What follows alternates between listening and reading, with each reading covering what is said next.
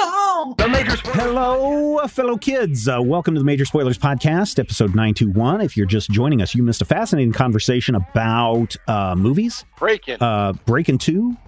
We talked about, just a bunch of movie stuff that we talked about in relation to this week's top 5 that you will be able to hear later this week in the Major Spoilers Plus streaming feed. Or if you have already subscribed to the top 5 podcast, you will be getting that in a few days. We record that before we get to this show. It's always a good time. Gets us warmed up, ready to talk about things. This week, you'll notice our intro is a little bit different. No, we're not doing a general topic episode. This week, it's a mailbag episode. We haven't done a mailbag episode in a long time on this show. I don't know if it's even been 4 years, has it? I want to think it's been longer than that. 7 years. It might be 7 years, because I still have buried deep. Usually whenever I build the thumbnail for this, I just bring in a new image and make it its own layer. And so, I've got like 100 layers deep that occasionally I'm like, man, I need to clean this out. And it wasn't too long ago that I was cleaning out hundreds of layers of stuff and found the original mailbag image that I used. So we'll see if that appears in this episode or not. But Matthew is here. Rodrigo is here. No Ashley this week. I don't know. She sometimes, when she gets off of the work that she does, doing a lot of super secret things, I think she's secretly a secret agent. But sometimes dealing with LA traffic, trying to get home in time to do this show is a little rough. Plus, she just moved, and so who knows if she even has internet access yet? I don't even know if she has internet access yet. So that is why she's not here this week. But there's some really good questions in here.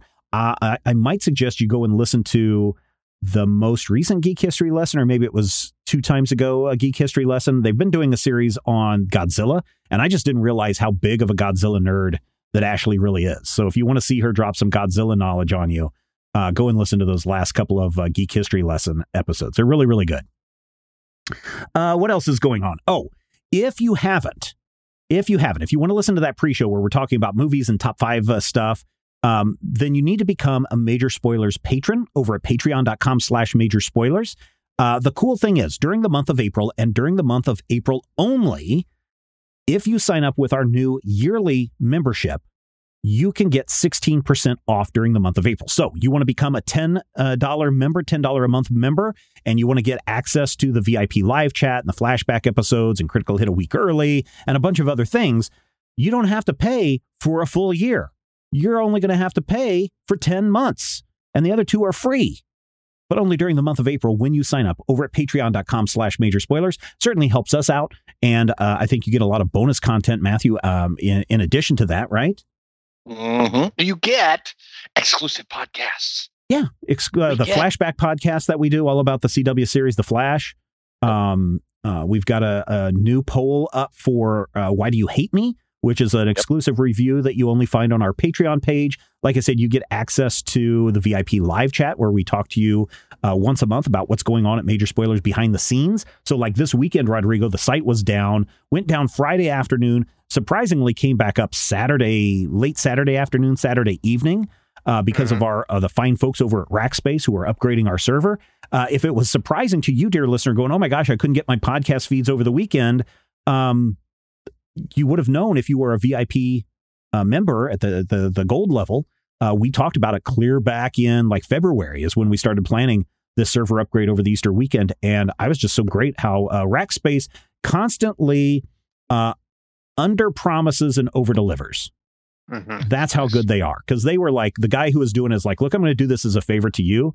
But I don't come back into the office on until Tuesday. And I was like, oh, great. So 4 or 5 days, that's not a big deal. And then I just casually sat down Saturday afternoon, just not planning on the site being back up. And boom, there it was. And I was like, hey, this is great. And I went in and tweaked a few things and did a few things. And now we've got a little bit more space and some more things that can happen over at majorspoilers.com. And so we're certainly happy about that. And we certainly couldn't do it without all of our patrons. So if you've been sitting on the fence waiting to become a patron, now is the best time to do it. Sign up for that yearly membership at patreon.com/Major Spoilers. We thank you so much in advance. Now, we got a bunch of emails this week. And thank you to everybody who sent things in, who tweeted at us, who went over to the Patreon and filled out their questions there. Some of these got a little lengthy, so I'm not going to read them all the way through, but I think we can get to some of the new stuff. So let me reach into the mailbag and let's pull out our first letter. This one comes from John, who says, "Hello, everyone. I've been watching Titans on HBO Max. This program gave me an interest in Robin since he mentions he and Batman had a falling out.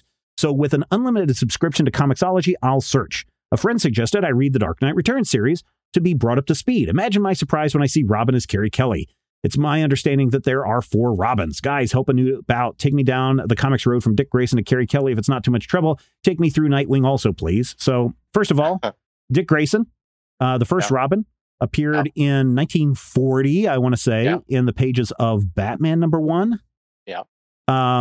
He is Batman's primary ward, right? So Dick's family was murdered by the crime syndicate family. They were trapeze artists, and Bruce Wayne was there, saw it happen, decided to adopt young Dick Grayson, and secretly said, "We will get revenge on these MFers who killed your family. Swear to me, swear to me, swear to me now." And Dick Grayson is like, "Yeah, sure. I will wear some pixie boots and some tidy green underwears, and I will be your Robin." So there is the first Robin. And that went for a long time, 46 until years. the 80s, when Dick Grayson kind of decided he didn't want to be Robin. He wanted to be his own man. He was part of the Titans, and he decided to take on a new persona as Nightwing, as an homage to Superman, which I know that sounds really, really weird. Mm-hmm. But at one point, Superman and Robin, Jimmy Olsen. Jimmy Olsen, they went to the bottled city of Kandor, and they took on the, I guess Kandor or Krypton had some superheroes. What is it? Sunbird and Nightwing? Nightwing and Flamebird. Oh, Flamebird. That's right. Mm-hmm. And Superman was always so kind to Dick and told him about these stories. And so he really liked the idea of Nightwing. And so that's where he came up with that persona. And of course, Dick is still Nightwing, although he got a gunshot to the head or something recently and became Rick. But now he's back to being Dick. And that is Dick Grayson. So that is Robin 1. And also, I think, gets you your Nightwing stuff. Yes. Then you have Robin 2, Jason Todd. May I, for just a quick second, chronologically speaking, it's important to note that the Dark Knight Returns was, for all intents and purposes, an Elseworlds when it first came out. Yeah, pretty much. It was like a huge jump forward in time for Batman. And the backstory of that was filled in by the author and doesn't fit canonically into, where Robin is at and blah, blah, blah. So right. When your friend was like, "Hey, I'll catch you up with the Dark Knight Returns," that is not a good idea. That is a yeah, that's a bad idea. That is very much it's an that's extremely popular and beloved satellite of Batman stories. Yeah, and a lot of that stuff has been reincorporated into the canon, but it's still kind of its own thing. Yep. So then we come to Robin 2. So one day Batman's walking down the street and he's like, "Who stole the hubcaps off my Batmobile?" And he goes around and sees a young Jason Todd ripping off the hubcaps off of his. Now, this would be post-crisis. Right, this is ripping the hubcaps off the Batmobile. And Batman is like, "Why, you're going to pay me back for all of this. You're going to become my new Robin. Swear to me." And Jason Todd is like, "Sure, old man, I'll do whatever you say." And everybody hated Jason Todd. So much so that in the 80s, DC had a storyline that had the Joker pummeling Robin 2 over the head with a crowbar. And they said, should Jason Todd live or die? This is the Death in the Family storyline. Call this 1-800 number and you can choose Robin's fate. And Matthew actually called this number and voted for Jason Todd to die. And DC Comics said, "Okay, we're going to make that happen." And so then Jason Todd died. But he came back after less than 2 years. Yeah, well, nobody liked Jason Todd. He was really somebody that I think if you go from the happy attitude that Dick Grayson had to the dark thoughts, Jason Todd was really in a dark place. Kind of grew up on the streets, abusive home life, etc. He did a lot of things, and so much so that before the Death in the Family storyline, he went up against a bad guy and on the balcony of a building, and the guy fell to his death ? And Batman was like, "What happened?" And Jason Todd was like, "He slipped." And there's the implication is that he was pushed or he was not saved. Jason had actually some serious problems in his initial, because pre-Crisis, Jason was essentially just Dick Grayson. He was literally the same character with the same origin. Mm-hmm. Then they retconned in the new origin, and they went from being too similar to Dick to being too different. Yeah. They went way, way, way. They overcorrected. And then, of course, he was murdered with a stick. Yep, murdered with a crowbar. Jason Todd is a great example of how everybody is somebody's that guy. Mm-hmm. Right? Yep. Because it eventually got to the point in comics history where enough people had first picked up a Batman comic and seen Jason Todd as Robin, and then those people grew up to have spending money, and then DC brought Jason Todd back, and now he's around at any given point, just like anyone else, and gets his own comic and has his own sort of team. Yep. So that's a great example that just happens in comics. Yep, and his current Jason Todd's current code name is the Red Hood. So if you read Under the Red Hood or those kinds of things, that is where Jason Todd is at now. Then came Robin 3, the greatest Robin of all time. Don't lie to people. What? He is? No. Which one? Not Damian Wayne, that's for sure. Tim Drake. So Tim Drake's facts, man. Give him the facts. Tim Drake's origin is that he was the next door neighbor of Bruce Wayne, and then something happened. He noticed that something happened. This would have been immediately after the Jason Todd death. He noticed that Robin wasn't around, and he started watching Nightwing. He saw a news clip or something on the TV of Nightwing and Batman doing some action. He noticed that there was this particular flip that Nightwing did, and he was like, wait a minute. I remember going to the circus as a young lad and seeing the Fantastic Graysons, and he figured out just from, doing his own research, because he is the greatest detective, that Nightwing and Dick Grayson were the exact same person. And so he went and confronted Batman, and Batman is like, no, I am not Batman. I am billionaire Bruce Wayne. And not Jason Todd, but Tim Drake was like, why are you wearing a cape and cowl? And it's the middle of the day and you're on the Wayne property. He's like, I'm here to investigate a murder. And then, of course, Tim's parents got abducted and murdered. One of them did, his mom. And Bruce was like, well, I'm going to take you under my wing, so to speak. And he became Robin 3 and really was the best Robin. He eventually, somebody like Rodrigo was saying that he was Jason Todd was somebody's favorite. Tim Drake was somebody's least favorite. And so in the multiple reboots, somehow they set Tim Drake's head on fire and burned him horrifically. And now he just goes by, what is it, Red Robin? Or is he just, what is his name? He's Robin again now. Oh, he's Robin again? Okay. Yeah, he came back to being Robin in Young Justice. And Damian had stepped down from the role temporarily. So. Oh, and now let's get to Damian Wayne. Well, you're skipping a Robin if you go to Damian Wayne. Oh, well, yeah. So at one point we have Stephanie Brown. Mm-hmm. Stephanie Brown is actually Tim Drake's girlfriend. And at one point when Tim Drake was missing, presumed dead, she wanted to step up. Now, she comes from a criminal lineage. Her father was Calculator? Clue Master. Oh, the Clue Master. Okay. For some reason, I always thought Calculator, but Clue Master.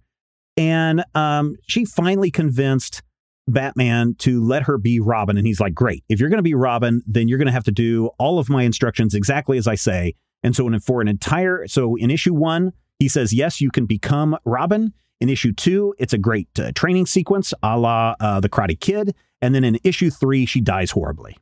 And that is your 4th Robin. She got better, though. She got shafted is what she got. Yeah, she really did. That was probably... It was not a 3-issue sequence. No, but it basically felt like that. She was Robin for less than a year, I want to say. 6 months. Yeah, less than a year.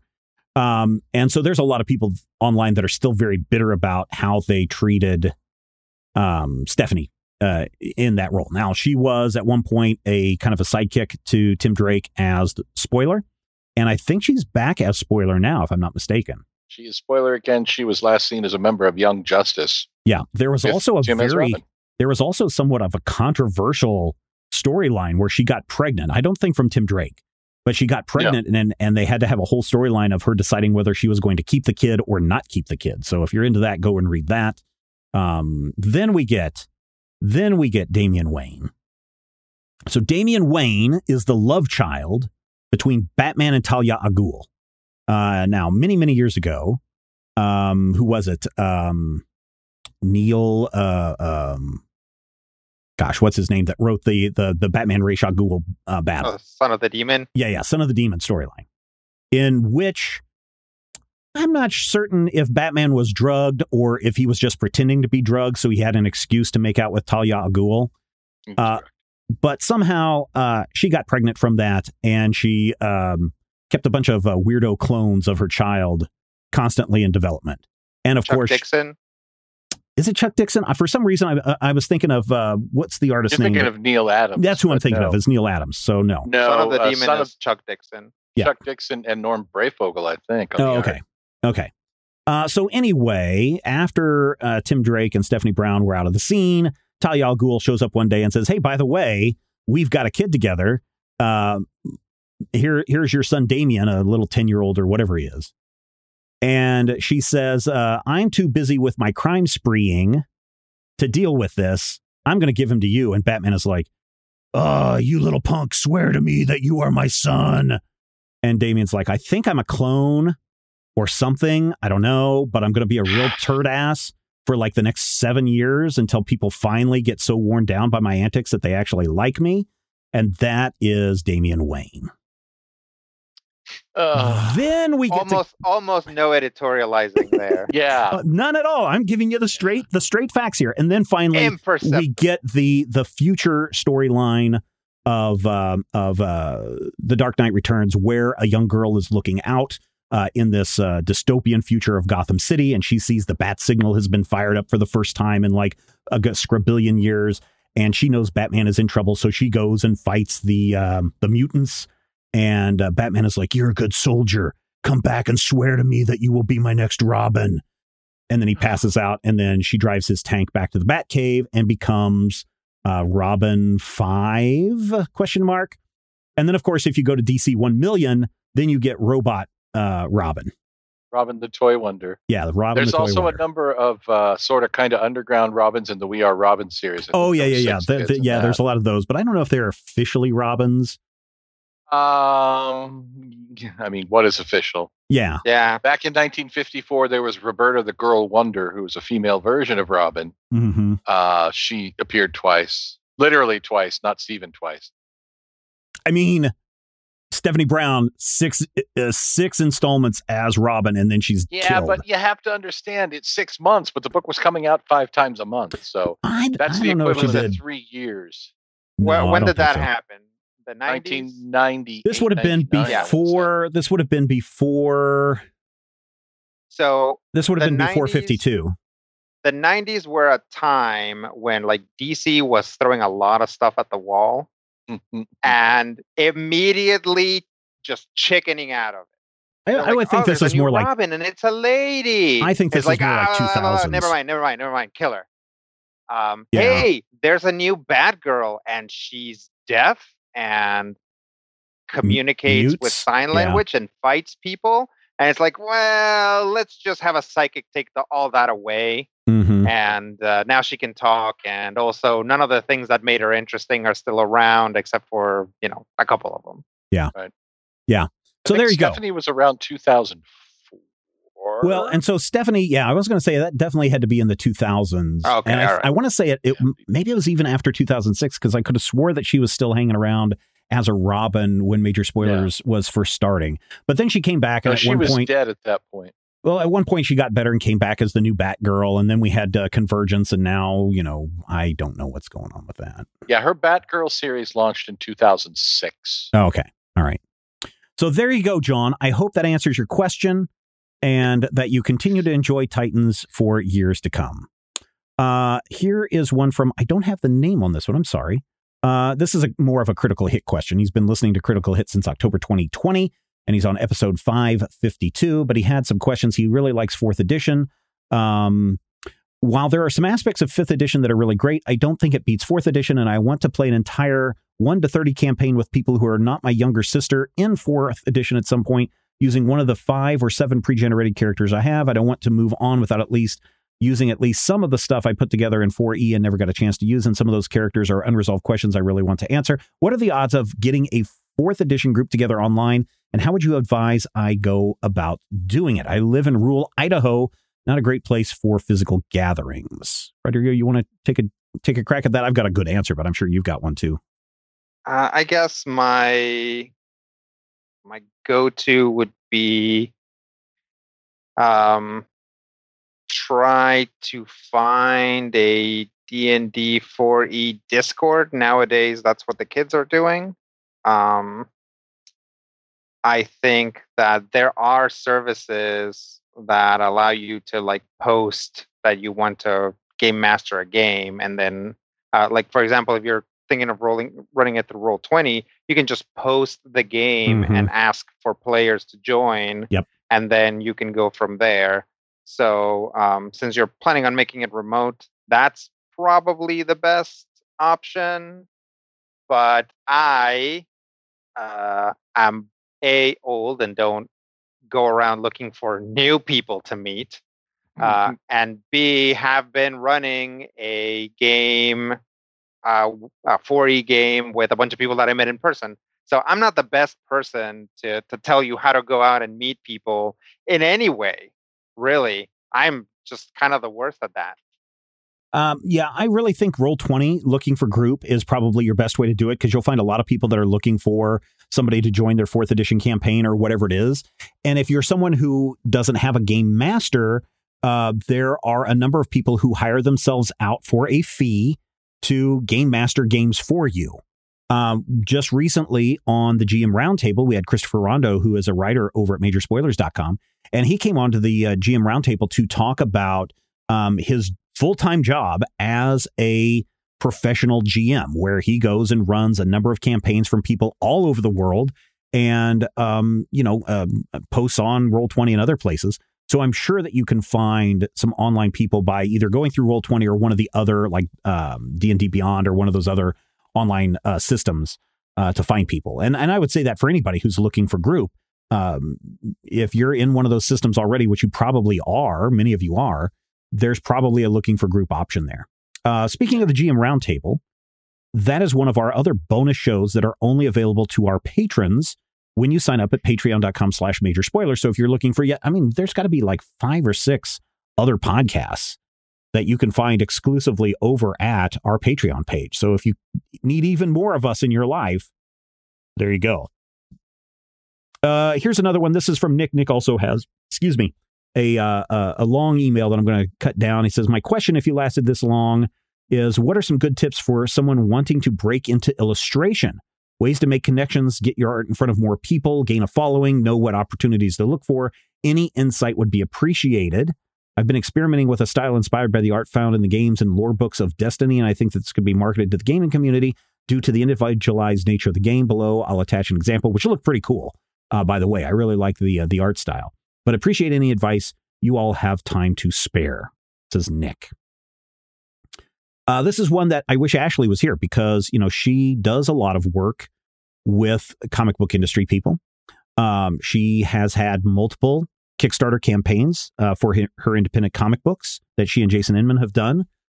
This is like their 4th or 5th campaign that they have done. And so they might have some advice as well. Matthew, do you have any advice? I would say you're going to want to be able to have your portfolio online visible. I don't know specifics on this, but I know that whenever I end up on DeviantArt, people have like just huge bits and pieces of things that they've done.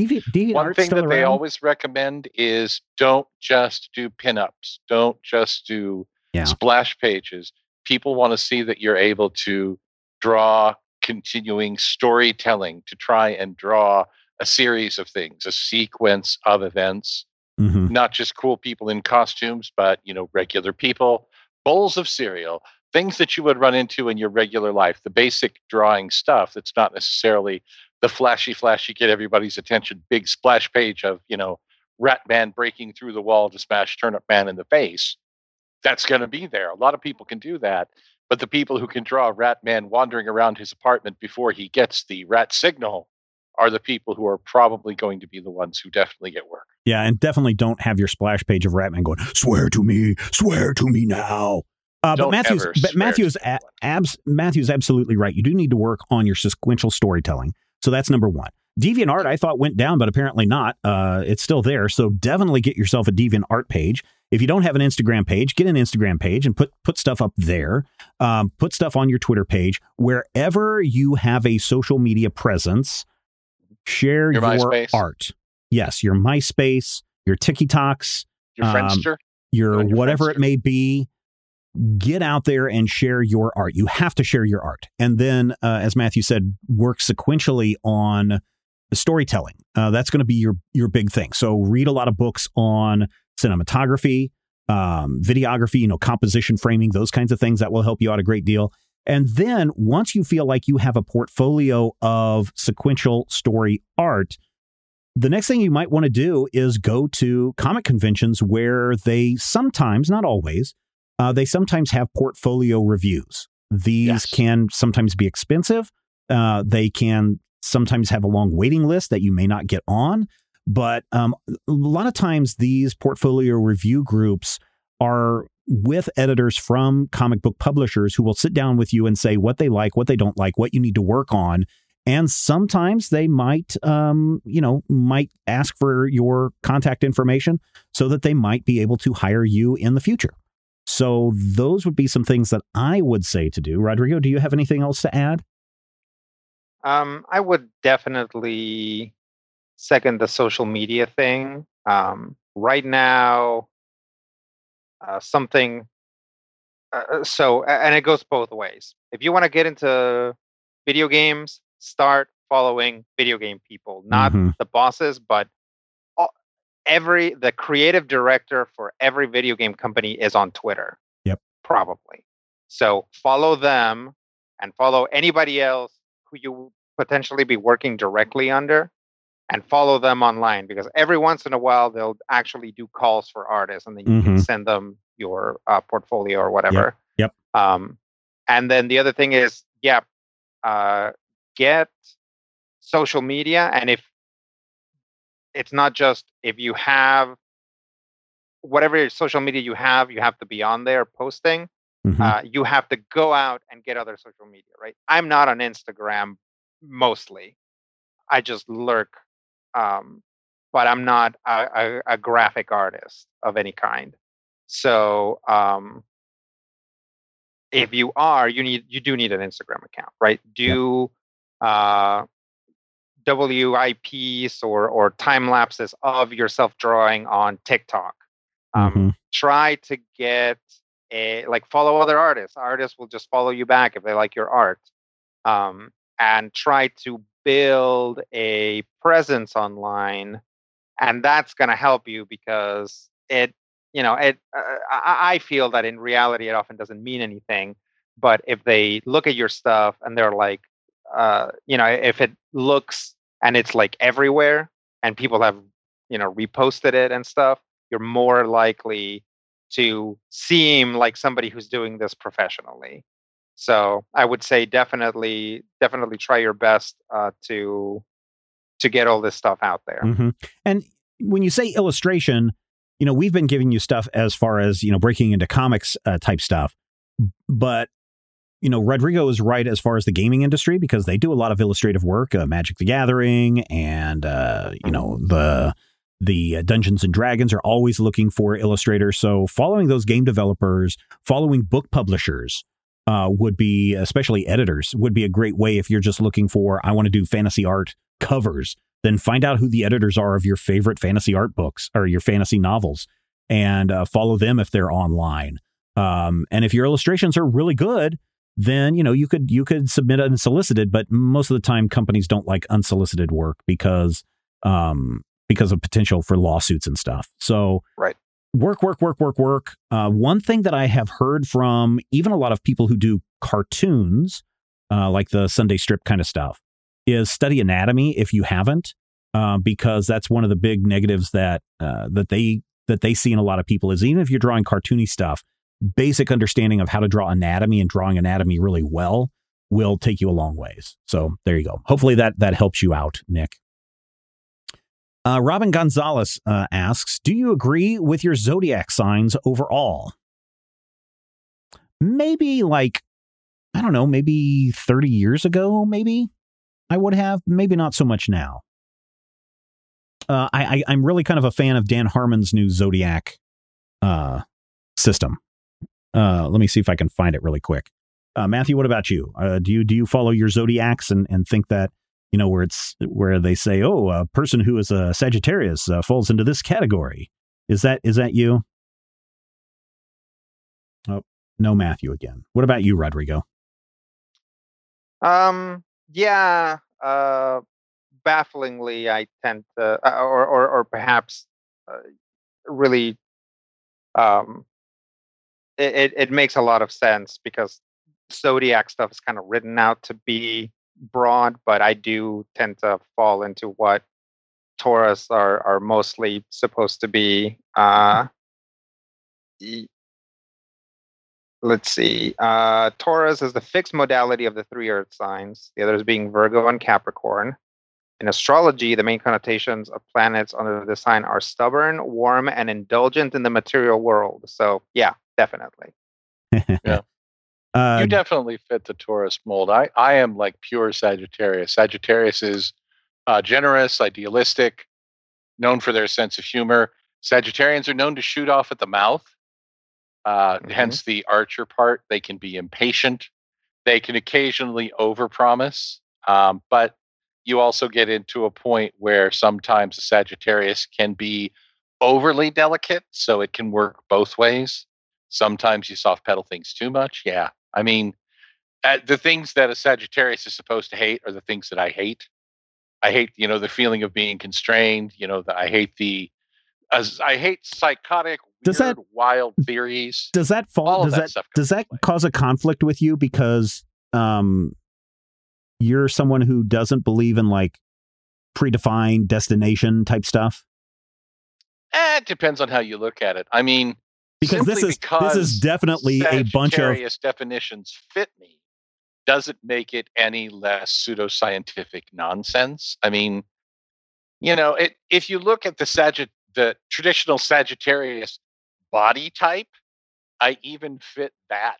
Yeah, ooh, scary. So here's Dan Harmon's new, and if you follow Dan Harmon on Instagram, he's been posting these, I think, over the last week. So here they are, and you'll figure out what month they are, because Janucorn is the goat, Febularis the ostrich, Marvis the shark, Apraxes the kangaroo, Mabus the three-legged bull, Junami the bat, Julkemia the spider, Augio the blind lion, Septergo the raccoon, Octabra the octopus, Noviopia the scorpion, and Decitarius the snake. So what does that all mean? Well, let us jump down to, let's see. You are what month is Rodrigo's birthday? May. So let's look at Mabus the three-legged bull. An animal close to you is in pain, not emotionally close, a rodent within 30 meters. Its species has evolved to avoid your awareness, so its suffering will never be your problem, which seems both weird and fair. So there you go. That was your horoscope for today. Nice. For me, the raccoon, Septergo. You may find yourself in a beautiful house with a beautiful wife, and you may find yourself behind the wheel of a large automobile, and you will need to exit the automobile carefully, check for debris, for survivors, and then call 911. That's pretty accurate. Let's see. And then Matthew is Decitarius. As a Decitarian, you are burdened with a snake's gift for foresight. Your friends are focused on freeing pop stars, but you are rightfully devising ways to keep them free. Stop hiding that sketch in your pocket of the large feeding puppet in the shape of Madonna's head. Your instincts feel silly, but they're spot on. So I prescribe to Dan Harmon's horoscopes, as well as who's the guy online that does those horoscopes Stephen every Blackmore. day. Yeah, Stephen Blackmore. His stuff is fantastic. I haven't seen him. Of course, I've been staying off of Twitter a lot lately, so maybe I've missed his stuff. Is he still doing that every day? Not every day. No, he doesn't do it regularly. His stuff is fantastic, so I would definitely follow him on Twitter for some good. Years ago, they had a friend of mine and I were both under a sign, and they're like, "There's a new astrological sign called Ophiuchus the snake," and I'm like, "What is this?" And that we went through the whole thing, and the Ophiuchus which is like the tail end of December into early January, which is not actually an astrological sign, but it is a astronomical sign. I'm not good with the Latin. Well, so Draco is a constellation, so maybe it's when is Draco it's a constellation in the of Ophiuchus. Yeah. Yeah. So maybe but, that I is. mean, so what is your point? Apparently, it's the sidereal astrology, but I also fit that. It's different aspects of the personality. And I feel like to some degree, part of it is the fact that it's all very general. You know, Yes. If I say to you, everyone on this podcast perfectly fits, like Stephen, your astrological sign has 10 fingers and 10 toes. What? And has a tendency to just kind of wander around and do stuff that other people haven't noticed. And Rodrigo, your astrological sign can grow a beard between the hours of noon and 3 p.m. Yeah, these fit. That's the thing, is like, I don't want to get in anybody's face, because I know that astrology is part of some people's like practice, you know, and they care about it. But there is something that fundamentally just raises my hackles. I don't know if bulls have hackles, but they have hackles about They also have testicles. right.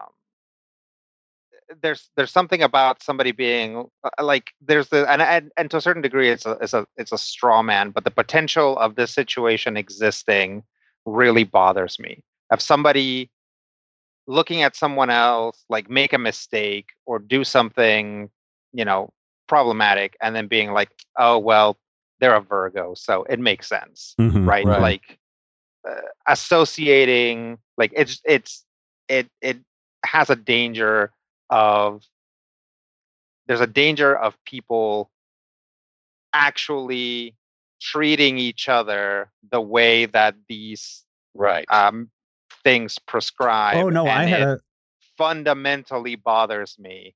At like, I don't know what it is. It has to be something that thus far has gone unanalyzed, but there's just something about zodiac signs, enneagrams and things like that just like give me a bad feeling. And again, that's because of the way people might abuse that stuff, or is it into, I don't want to fit into your self-prescribed or this predefined box that you're trying to fit me in. Yeah, I don't care about it. It's like, I only care about what the sign or you know, whatever birthstone or whatever says about me, in the sense that, you know, if I get treated that way, like, I don't care about what it says that Taurus is about, because it kind of does fit, you know, most of the time, except when I'm not patient and nurturing or whatever. No, you know? I had a friend in college. She was totally into this, just, you know, down to everything. And she would just look at you and she would be able to pick out your sign without knowing anything about you, just based on, she'd be like, oh, you're a Virgo. And and here's how I know this. And she would tell you all these things. Like, yeah, you're pretty accurate on that. Yeah. So she was totally into that. And I know Ashley is into that as well. I mean, I don't know. I just don't know. So I can't say that that it's completely bunk or it's, you know, completely accurate, but, you know, do what you want to do as long as nobody's getting hurt. Moving on, the biggest critique I get, says Psycho Red, for my show is conversational transitions. How do you manage to make a fluid show leading from point to point between four people? Do segments and an established order help? Well, moving on to our next question. See how I did that, Psycho Red? It depends on your show, right? So if you have predetermined segments, I would say certainly a detailed outline or a script certainly helps out in this, so that people know what questions are coming up or what topics are coming up. We have a basically what you see in the Major Spoilers show notes on the majorspoilers.com website, that is for the most part our show notes for when we do things. And then it's a matter of being able to listen to people and having a question ready, or having something that you can pivot to another person with. I think really good shows have somebody that kind of moderates or controls the flow, so that it's like when it's time for someone else to speak or someone says something and then someone can instantly turn to Rodrigo and say, well, Rodrigo, do you agree with that? And so maybe knowing a little bit about your co-hosts or the other people on your show certainly helps in creating those conversations. Yeah, having somebody whose specific job it is to be the moderator, will help keep things on track, even if your outline is really loose, and B, it will help to avoid hurt feelings on the part of panel members or people listening on behalf of the panel members. If somebody, for instance, Stephen generally tends to moderate most of our show. Even in a situation where Rodrigo is running a game in Critical Hit, there's still sort of a deference to Stephen as the person who's physically recording the show and kind of, keeping the notes and being the technical director of everything. Mm-hmm. And I feel like you come to a point where sometimes if you're listening to a show that's a big free-for-all and somebody, were to get bulldozed under, if, say a voice keeps getting shot down by others, but there's really nobody whose job it is to kind of moderate and say, well, let's go back and let Ashley finish what she was saying, or let's, let Steve do whatever he needed to do. The imaginary Steve, not Steven. Steven doesn't like being called Steve. No, I'm not like you. It doesn't matter to me. I mean, I've mentioned before that there were so many Steves and Stevens in my school growing up that I was just like, whatever name you want to call me is fine. Just don't call me late for dinner. I have an opinion, but it also does help, when you have someone who has a tendency, like myself, to digress. Yeah. Having someone whose job it is to kind of wrangle things. Help. And I think, here's the other thing. If you know how long your show is supposed to be, if it's supposed to be 30 minutes and you've got X amount of stuff to get through, you certainly don't want to block somebody out of conversation. So there are times where Matthew and I will be in a discussion about like a trade paperback segment. And he and I are going back and forth and just talking about stuff. And then I have to say, oh, wait, we don't want to block Rodrigo or Ashley out of this conversation. So then you have to figure out a way of take what you're currently saying and work it into a conversation or something that you can throw to the other people. But I think the other thing, too, is to make sure that everyone else. So once you find your head person, your moderator or your main host or whatever that you want to call that person, make sure that everyone else that's on the show recognizes that so that when the moderator is like, okay, we need to move on to another topic, or, hey, we've been talking about this long enough. Any final thoughts? Let's move on. That everybody is willing to do that as opposed to continue to talk on and carry on with those kinds of things. So I think, again, depends on what your show is. If you have something that is designed in segments like Major Spoilers Podcast is news, then individual reviews, and then a group discussion on trade paperbacks, I think that works. Another thing that is maybe I think is a little bit more difficult now than what it may have been years ago was that Rodrigo and Zach and Rob were all in a physical location. We were all in the same location together. So, I could point at somebody or we could mouth something to somebody. And so it wasn't necessarily up to me to say, oh, and what do you think of this, Rodrigo? Rodrigo would know that it's okay to jump in right after Matthew finished what he was saying or Ashley finished what she was saying. And we try to do that now, but there's a little bit of a, because of the delay, we just like right now, we kind of step on each other. Yeah. So that's worth mentioning, that a big part of the reason why the Major Spoilers podcast and all the podcasts on Major Spoilers are so silky smooth, despite, the hiccups every once in a while, is because Stephen, Matthew, Ashley, and I are all TV people in one way or another, right? Or radio people or whatever. We like the script for the show is a rundown. There's a name for that. And we all understand what a rundown is. So at the first moment that we see that, we're like, okay, these are segments, and we know that. If you're not familiar with that stuff, you have to familiarize yourself with it. There are no times in the rundown for the Major Spoilers podcast because Stephen kind of allows for some flexibility, but also because the four of us know when a segment has gone long. Like we can feel it. We have had enough segments go long that we're not a part of, that we're the ones with a headset and a stopwatch, and the talent just won't shut up. That we can just like feel it in our souls when something has gone too long, right? Yeah. So there's a lot of unwritten stuff in the Major Spoilers podcast show notes that you might find on the site. And a lot of that is being filled in by our professional experience. Yeah. So definitely, if you want to look into directing shows and even like floor directing producing shows, yeah. Mm-hmm. Yeah, producing shows, that is going to give you those rudiments, right? That, certain things should be a certain length or whatever. And you might even discover that you actually don't want that. You do want to have a free-form experience. But if you want something that sounds like us, you need somebody driving, and you need people along that understand that that person is driving. And the moment that this fasten your seatbelts on comes on, we're all clicking on and we're moving to the next thing. Yeah. So when you talk about, managing transitions and those kinds of things, let me give you a little bit of insight into segment 1 of the Major Spoilers podcast, which is always the news.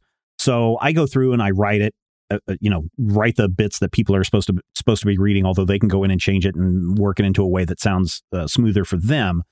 But then in our show notes off to the side, if someone has a thought or a comment on that story, they just put their name there. And so as soon as the story's over, they know that they just should jump in right after that. Or if there's 2 people in there, I will say, "Oh, Matthew, what do you think of that story?"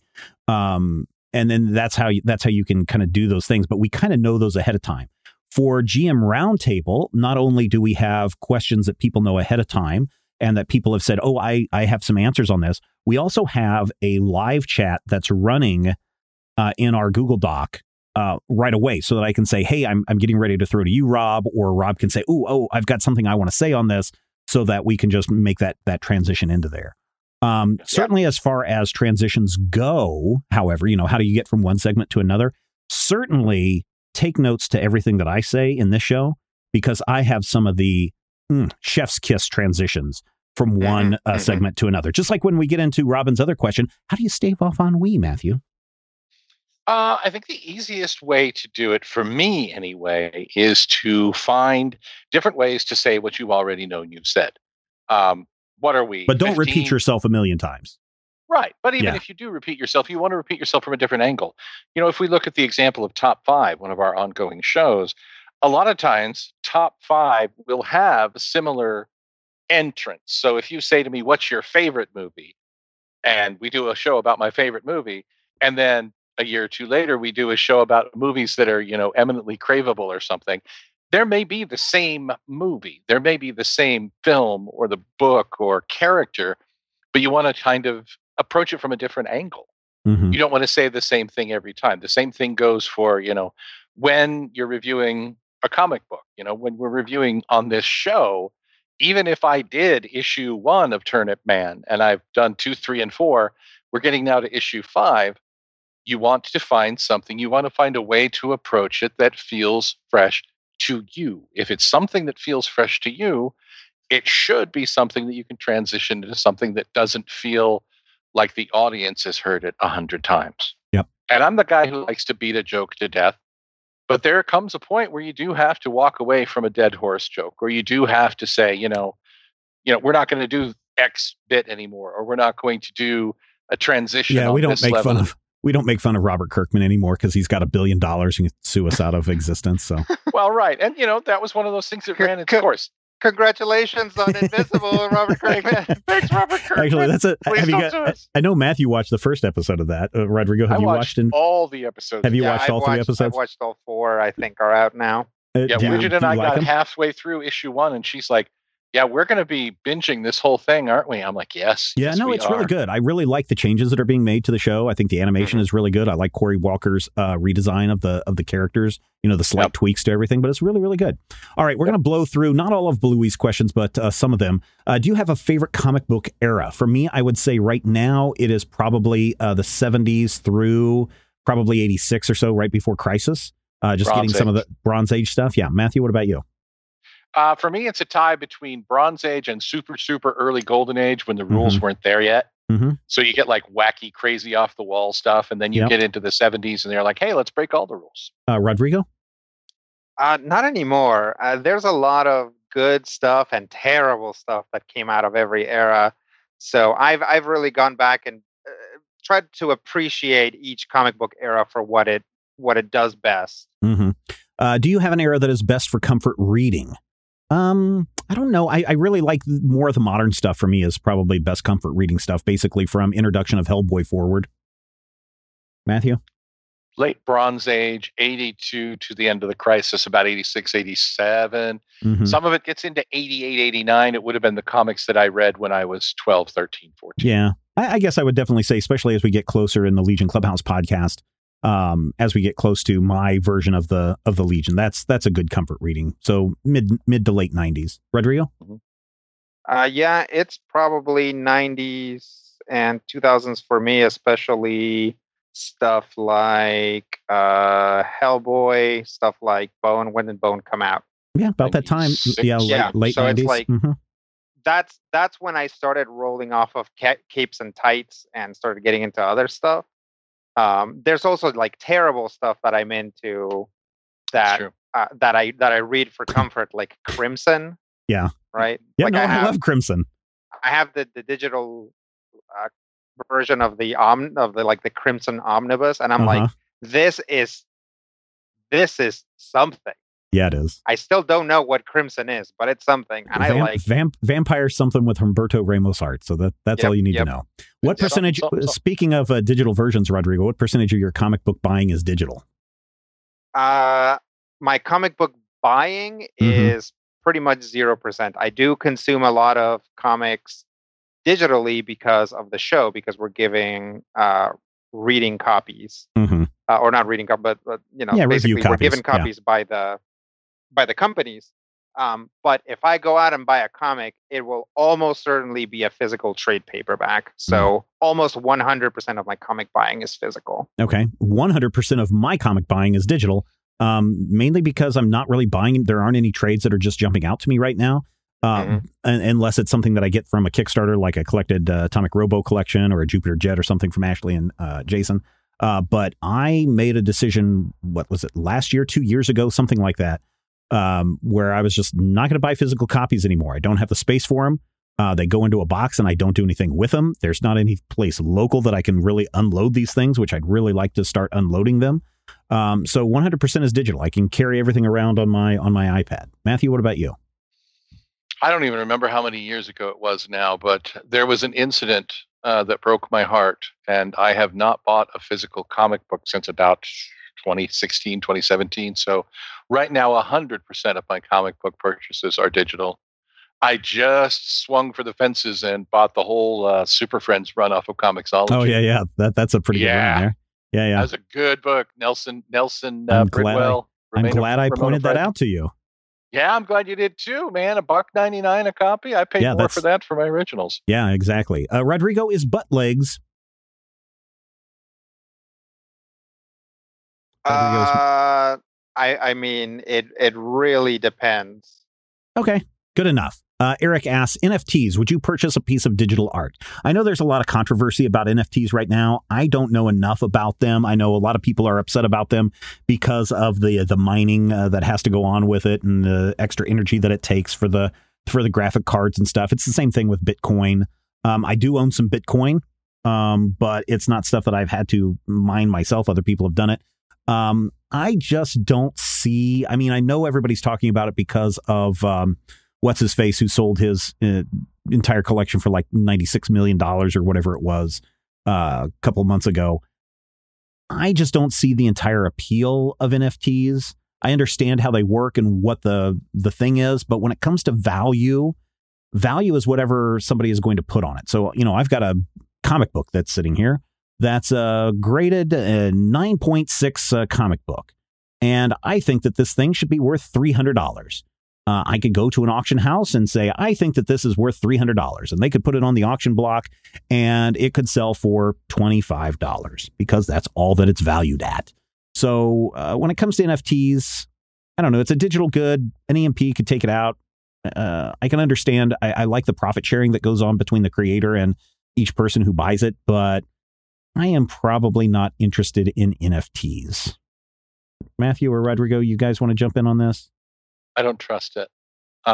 Having lived through the 1996 collapse of the comics industry, anything that reeks of speculator madness just makes my teeth itch. I cannot find myself trusting that as a place to put any meaningful amount of money. Because first of all, I don't have any money, but the money that I do have in investment situations is in relatively, what's the word I'm looking for? I don't want to use the C word, but I think I'm going to have to use. Oh, no, don't use the C word. This is a family podcast, man. I don't want to get you cancel cultured off of saying the C word. Stephen. Oh. Well, that's almost as bad. Conservative stocks. I have a 403B. I have some stuff, but I just can't find myself trusting it simply because the nature of NFT seems extremely volatile and it seems really, really driven by a speculator mentality. Yeah, a lot of this. Maybe that'll go away. Maybe a lot of the same things were said about Bitcoin too when it first started, 10 years ago or something. But I probably had a Bitcoin at some point when they were first introduced. I was like, yeah, sure, I'll grab one of these. I've lost it, which means that there's like $50,000, lost on some used up hard drive somewhere. So I don't know. I just don't see the appeal personally to me now. I know a lot of people are into it and looking to make a quick buck. What about you, Rodrigo? I think it's something that if they could figure out a way to do it non-problematically, right? That doesn't consume tons of energy and that doesn't require the work that is being done. If you could have an artist create a piece and then put some sort of digital signature on it saying this is that piece I created, this is official, there's a certificate, like no matter how many copies you see on the internet, this is the real one. Yeah, and that's it's what the something that has does. some value, right? In the same way that people are like, I like that artist, I'm going to buy them a Ko-fi with a K. Yeah. You could potentially do that, right? Like you see artists who have like adoptables, you know about that, right? It's like people draw like a funky pony and they're like, this funky pony is up for adoption, and people are like, I'll buy that funky pony off of you. And you send them some files, but there's nothing stopping you from selling that again or copying it, but you don't because that person adopted that critter. Yeah. Right. Yeah. So all that stuff is like, for those purposes, I wish we could get there to something that was what I want to say, like I guess reasonable, just reasonable. Yeah. That you could help an artist or show support for an artist by buying something non-fungible, right? Yeah. So that's the whole thing, right? Is the non-fungible token, the NFT. I get it. I've seen the things. I've seen things pro and I've seen things con. I'm just not ready to jump in, and I probably won't. Yeah. Jarmo asks, you can choose to forget an experience again for the first time, one pop culture thing. So if you could forget an experience again for the first time, one pop culture thing, what would it be? I think for me, it would probably be Raiders of the Lost Ark. So that you could enjoy it again for the first time. Yeah. What about you, Matthew? I don't think I would ever choose to forget anything. And I know that's a terrible thing and it undermines the whole premise of Jarmo's question, but I don't feel like that's a thing that I want to do. I mean, partly it's because I take great pride in the fact that I remember the things that I remember, but I don't feel like there's anything that I want to forget because it's terrible. And I don't think there's anything that I want to forget so that I can experience it for the first time again. It's just, so Matthew doesn't want to play with your question, Jarmo. What about you, Rodrigo? I guess if I could forget and re-experience something, maybe Demon Days. Maybe Demon Days by Gorillaz, like that whole album. Yeah, that'd be cool. Yeah. Demon Days are here again. Stuart asks, who is everyone's favorite Muppet? Swedish Chef. I think I'm torn between Fozzie Bear and Gonzo. And we already know what Rodrigo's answer is. Oh, what is my answer? Shrimp cakes. The little shrimpy guy. Oh, Pepe? Yeah, Pepe. Yeah. I do like Pepe. I think he's a lot of fun. To me, I love the Muppets. So asking about a favorite Muppet is like Sophie's asking choice. me. it's worse than asking me about my children because I don't have children, but I do love the Muppets. And if I had children, I don't know that I'd love them as much as the Muppets. That's true. That's true. I know. I don't. I guess probably. I just it's kind of vanilla, but I've kind of really gotten into Kermit. I think that Kermit, as I age, and Kermit as trying to be the responsible one in a group full of misfits, is something that I find compelling, right? Because he can't, like, nobody is doing it maliciously, but he still has to wrangle everyone. So it's fun to sort of rewatch old Muppet movies, not as like, oh, look at these wacky Muppets, but as like how, like, and it makes a lot of sense about why Kermit flies off the handle sometimes. Yeah. And that in and of itself is funny, is to watch Kermit just freaking lose it. Yeah. Corey wants to know, what hobbies did you pick up during the pandemic? Did you guys pick up any hobbies? I picked up a really bad hobby of calling in food because my pandemic life really didn't change, other than the fact that no one else in my house left the house. So we would come home and we'd be like, does anybody want to cook? Nobody wants to cook. You know, the DoorDash has Who Hot now. So you can call the Who Hot Mongolian Grill and you can say, take these items, grill them on your grill, put them in a box, give them to a guy named Eddie, have Eddie bring them to me at the house, and I will eat them. So do you plan on continuing to do that? Is the second part of the question. I don't plan on it, but it should be noted that I'm a very fat man for a reason. And part of that reason is because a lot of times when something sounds like a good idea and we should totally eat that, my brain says, okay. What about you, Rodrigo? Did you pick up any hobbies? I sort of, and it's really just a timing thing. I kind of started getting into this. I've picked up like a refinement of a hobby in the sense that I bought an arcade stick. Oh yeah, nice. And I've been playing fighting games with an arcade stick, but also kind of, for example, I was playing this game called Indivisible, whose art I love, but turned out to be, it's like a hybrid platformer RPG. And there's a lot more platformer in there than I feel I was initially promised. And I'm bad at platformers. So I bought it, played it a little bit, couldn't beat the platforming stuff, left it alone. And then when I got my arcade stick, I started playing it again. And even though I've sort of put it aside again, I got way farther because playing with that arcade stick actually kind of made it easier for me. I guess my thumbs are not as dexterous as sort of like my ability to use the rest of my, both of my hands and each individual finger on the buttons to actually tackle those platformers, right? Because eventually platformers get to this point where you are, you have abilities that allow you to traverse space or hold your jumps or whatever. And those are all mapped to different buttons. So in order to clear a ledge, you have to jump, use the spear to like hook yourself onto something, fling yourself over, do a double jump and whatever. So that's a lot easier to do with a stick. Yeah, for me. I started doing astrophotography in February, just before everything shut down. And I tried to continue it through March, but then I just got so, in a funk over, the pandemic and not being able to really go out and do anything. I tried to slip out a couple of times. Actually, there's a picture that I took, I think in March or April, where I went out at 2:00 in the morning to some farmer's field and did a beautiful shot of the Milky Way that I really, really love.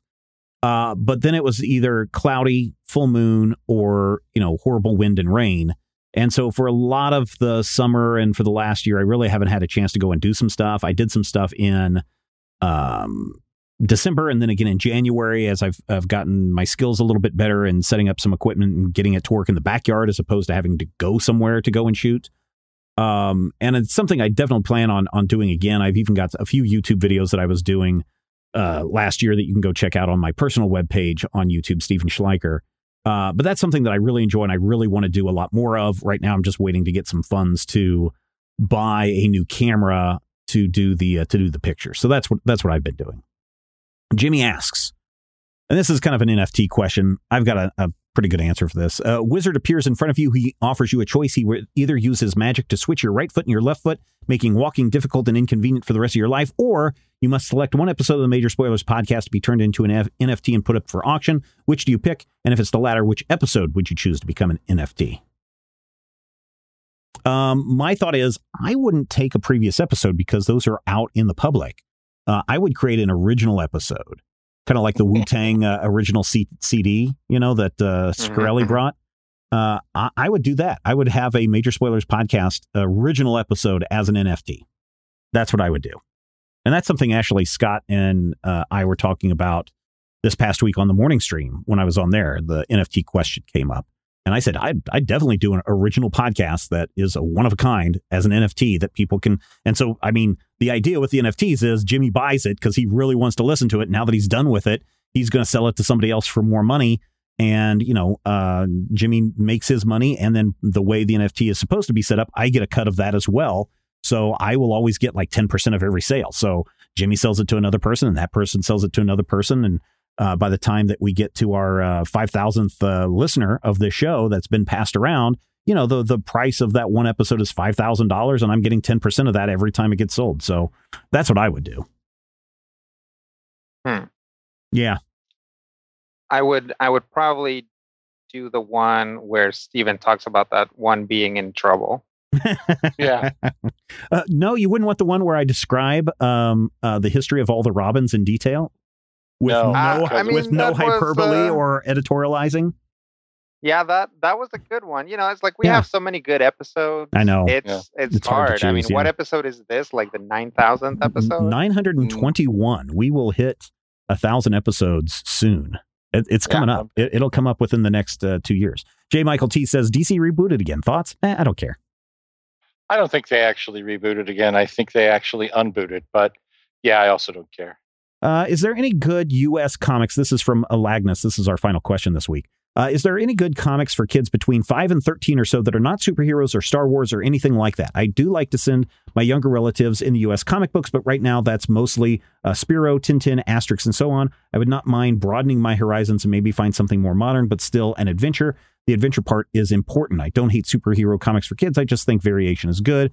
Best sword and sorcery comic. Oh, so that's his first question.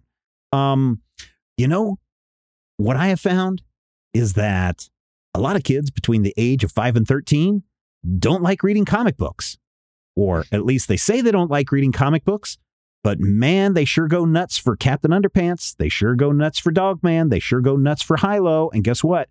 Those are all comic books. So if you want to go and check out stuff that is not, well, Hilo's kind of superheroes because Hilo is from outer space, but all the rest of that stuff, and Captain Underpants is, of course, a superhero, but kids just eat that stuff up left and right. So I would look at that kind of stuff and see if that's what they're into. What is it? Dave Patel or whatever his name is that does the Dog Man and Captain Underpants. Dev Pilkey. Yeah, that's it. Pilkey. My youngest always corrects me on that because I always say Dave Patel and he's like, "No, Dad, it's Pilkey," and he gets kind of irate. You're thinking of Dev Patel from Slumdog Millionaire. Yes, exactly, and also that wonderful movie, The Life of Charles Dickens that he did recently, which is fantastic. That you guys should watch. I haven't seen that yet. Yeah, it's really, really good. Do you guys have any other thoughts on some comics? I mean, if it was superhero stuff, I've been really big on the IDW Marvel Action Series, but that's, again, Marvel superhero stuff. My Little Pony IDW has, if they're into My Little Pony. My kid has been into a bunch of manga stuff, and, they're a little older than kid. I mean, practically an adult. But if you look at stuff like Hikaru no Go or, Yatsuba, something like that. I think Agretsuko is probably not child friendly. Not really. But I mean, it's pretty into a bunch of stuff.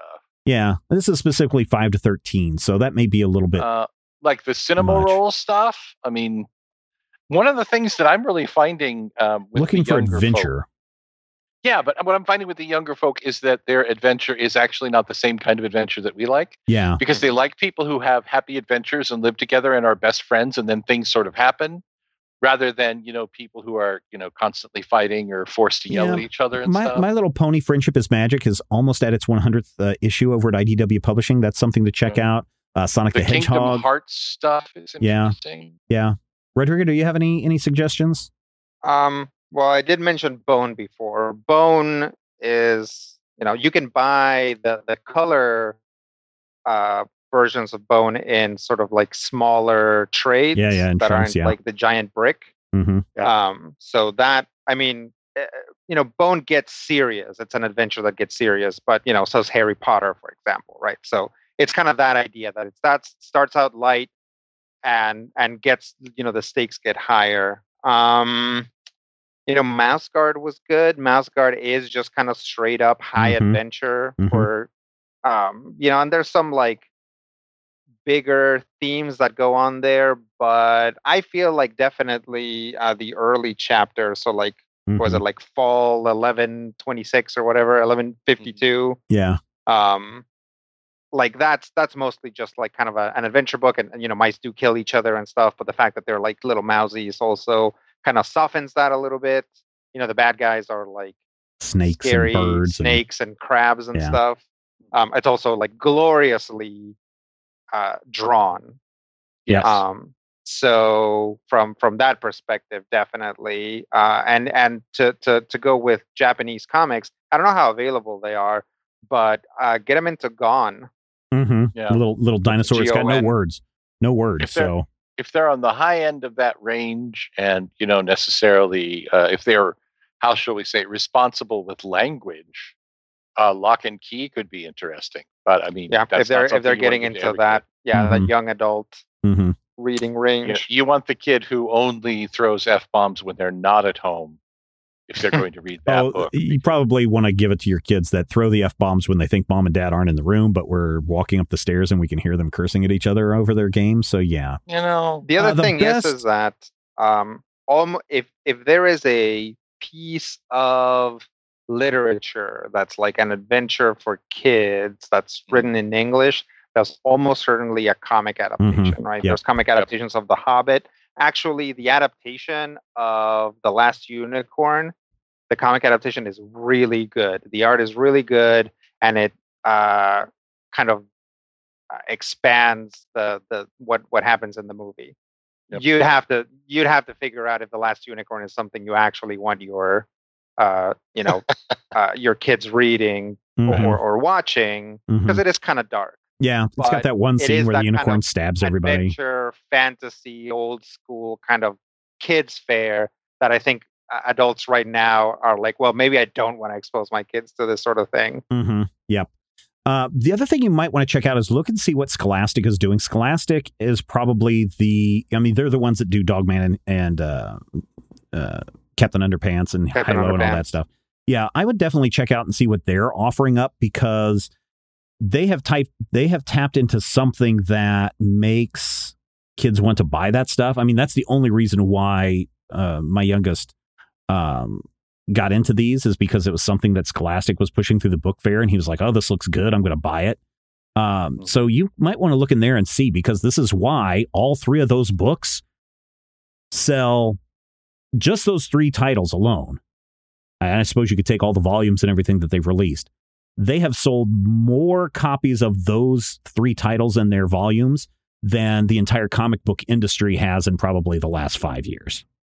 Yeah. That's how popular those are. Stephen touched on something very important, I think, at least with my kid, that you may want to look into, is rather than trying to pick something out for them, maybe take them to a place, or, give them an option if you're someone further away of, hey, here are some things that I thought might be interesting.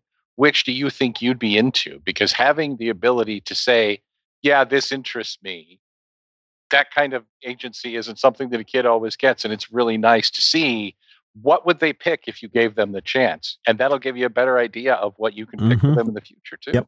That is nice. My nephew's just like, I basically send comics to my sister, and I'm like, censor these, like either give them to them or don't.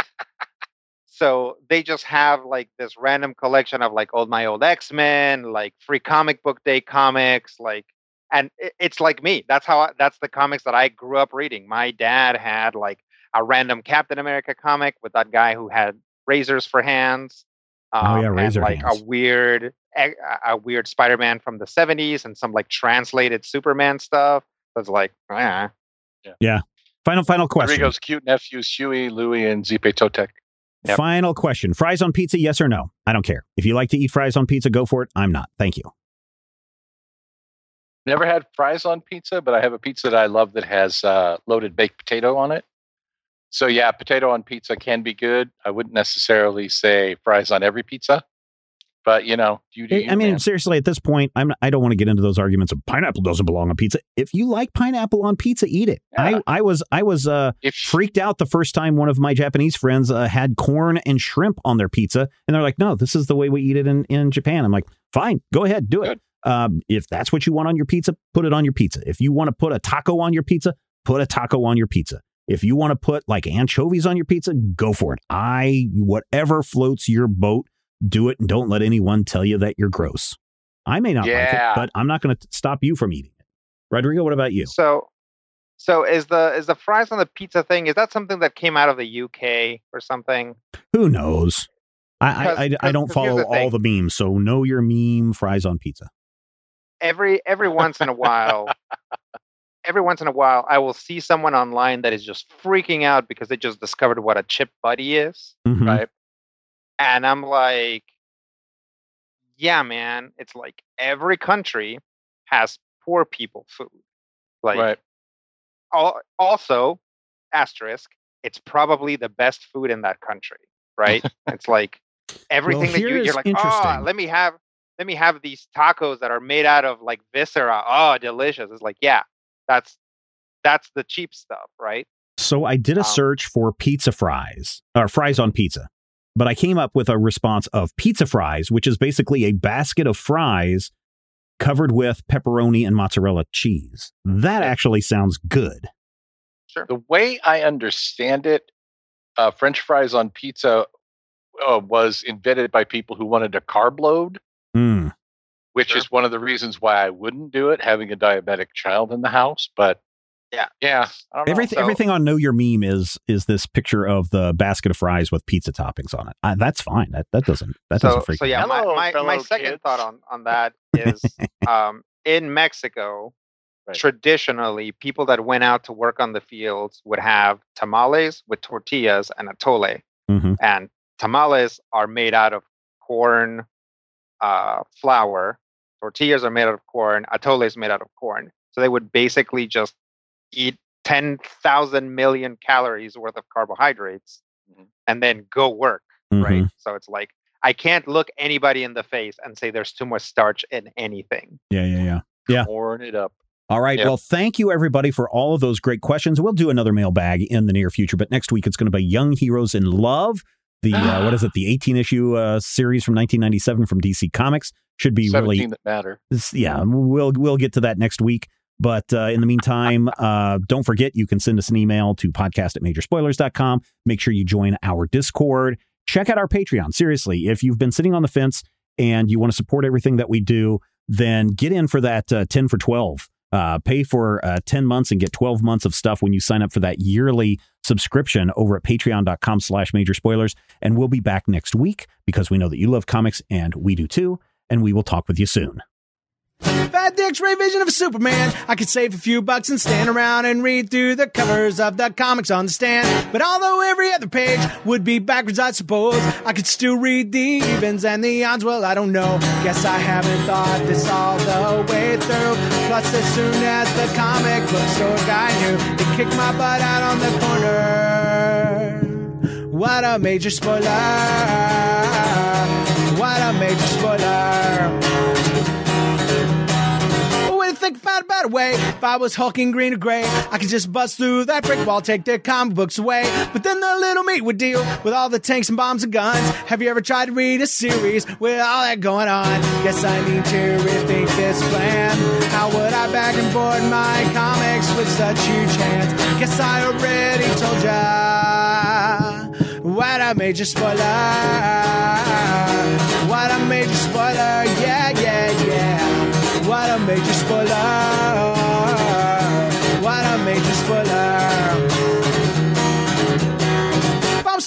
rich like a man of iron. I might not be surprised to find that I might actually have the heart cold to follow an entire storyline. But would I really even need to read up on all those escapades? I mean, who needs such distractions when your sister's such a babe? But the downside is such a beast. Being shot up in a fun, being the Middle East with a gang sign throwing soldier. What a major spoiler! What a major spoiler! Yeah, yeah, yeah!